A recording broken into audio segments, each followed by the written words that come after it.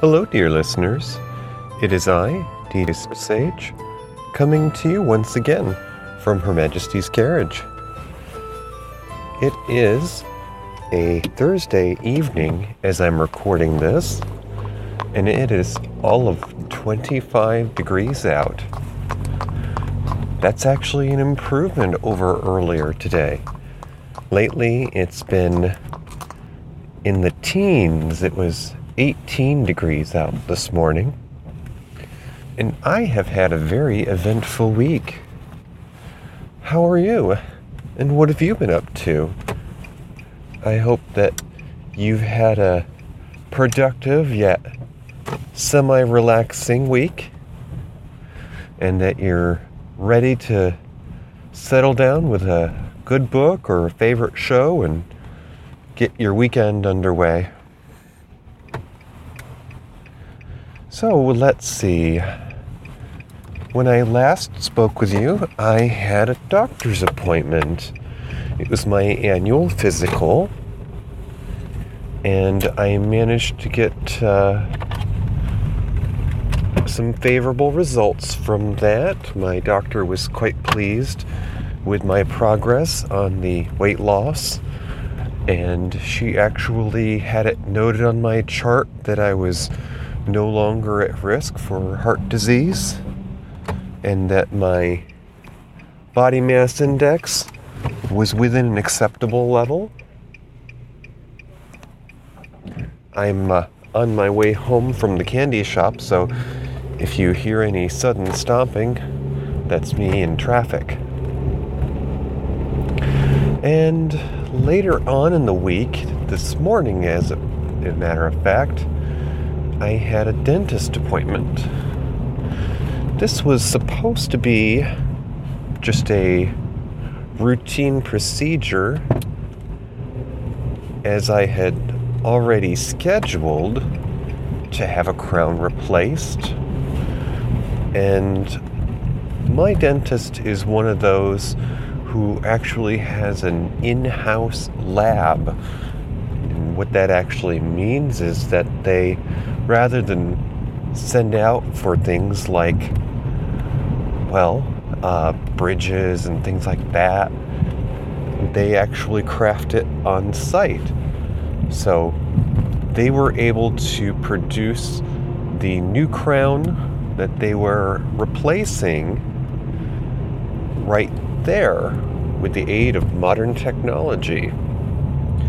And this is actually a tooth that had seen some attention in more recent years.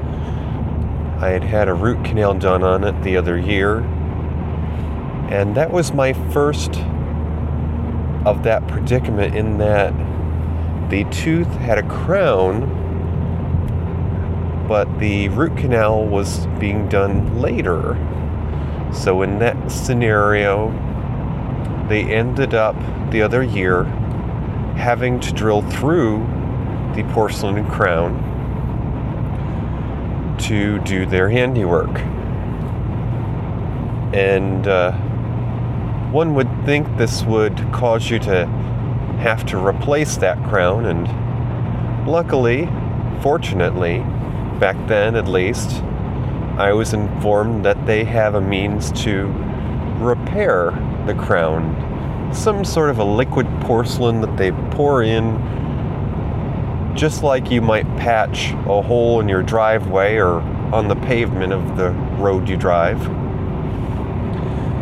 Well, all things in due time, apparently. Just like those of us who drive a used car, you only get to hold on to that for so long. And apparently that's the case for crowns as well, because that crown I had gotten 10 years before, and apparently that seems to be about the average lifespan of those things. And just a couple of months before I was able to get in to have it replaced, my dentist informed me that that was to be the case. And shortly thereafter, well, I won't get graphical, but of course, when you have a problem in your mouth, oftentimes you'll notice a difference. And by that, I don't mean sensitivity, because this was a tooth that I already had root canal, meaning that it's not really alive, it's just there to be pretty and to hold your mouth together. My crown had started collecting food particles because it was no longer properly seated, and that's part of why it needed to be replaced. So, yeah, I wasn't exactly the pretty girl at the party for a while there. I was popping mints like crazy, and I was very informed that was the case, that it was the cause of the crown that I was replacing, because, well, it's not my first time at the rodeo. And, of course, the appointment at the dentist office took longer than expected, so rather than the hour late that I was expected to be at work, which was to be excused, it ended up being 2 hours, which I had hoped to avoid, especially since I had booked my appointment for an earlier time slot. And ironically, the practice that I attend, my dentist office, is run by a husband and wife team. And there was more than a couple of times where I was asked if I had meant to make the appointment for the husband, since I'm normally the wife's patient. Now, she's a mother of, I think, 4, and normally comes into the office around 9:30 to start seeing patients. And I'm sorry, if I'm going to have a procedure done, I don't intend to take a half day off of work. You know, a couple of hours should be more than necessary. So, yes, I did mean to come in at 8. But no, I didn't get in until 11:30. So now I am faced with making up that time. And of course, since it is a Thursday as I'm recording this, that left me with this evening and tomorrow to make up the time, because the pay period ends for my department on Friday. So imagine my awe and wonder at having to make up for time when others are being offered overtime. Yes, this is convenient timing, or perhaps coincidentally, because wintry weather has just hit the South, apparently in record-breaking fashion, and my department is one that has a counterpart in a southern state. So, we are scrambling to make up for short staffing, and I'm sorry. I'm sure that our southern friends have their share of difficulty with navigating during severe weather, but 8 inches of snow is not what I would call difficulty. If my office were to have experienced 8 inches of snow, they would not even bat an eyelash. You would not even be allowed to show up to work 5 minutes late. They would tell you, you knew the forecast, you knew to leave home early, there is no excuse for you showing up late. So, it is 27, well, yeah, almost said 17. It's 2018, and we are no stranger to global warming, so towns of the South, get with it. Buy some snow tires for your public works vehicles, even if it's not the entire fleet, maybe just a couple of trucks. Because sooner or later you are going to need it. I promise that will be the end of my rant for now. Okay, maybe not. So, because of my southern counterpart being short-staffed, I have been inundated with calls that I normally don't have to take because my job is to be a watcher of the watchers. I get to look over orders and make sure that mistakes are corrected. And, well, it's just something that comes with years of service. Okay, on to something else. So, Hubby Billy continues to be in touch with his doctors, and he continues to experience the pain and swelling in his underarm area due to his lymph infection. And despite a referral for a CAT scan, there is no documentation stating that there is actual swelling in the affected area.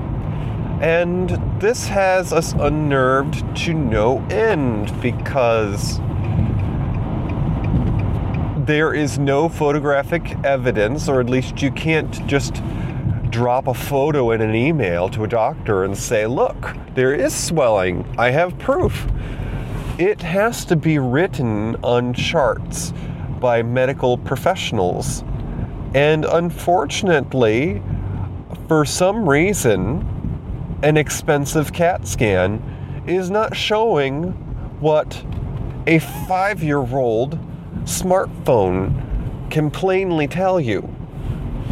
Billy has a photo journal showing the swelling in his underarm area, and it is just ridiculous that we can't get anything officially documented with this swelling, because he needs this in order for there to be an insurance claim for the surgery. So in the time being, he's just having to suffer through the pain because someone in a hospital somewhere can't be bothered to indicate yes in the category for swelling. It's enough to make you consider moving to a country with socialized medicine. Canada, I'm looking at you. Oh, so I am heading home, and if it were not for the fact that I had to make up time already, I would be headed to the gym. But I'm going straight home because I have to wake up early to make up more time before the pay period is over. So my dinner tonight is going to be my favorite high-protein ice cream. And right now I'm not sure the calorie count matters, but if you've paid attention, you know what brand it is that I'm talking about. The parent company is Eden Creamery, and the brand has to do with what's on an angel's head. So it's a lower fat ice cream with high protein and sweetened with stevia. So it's a healthy alternative.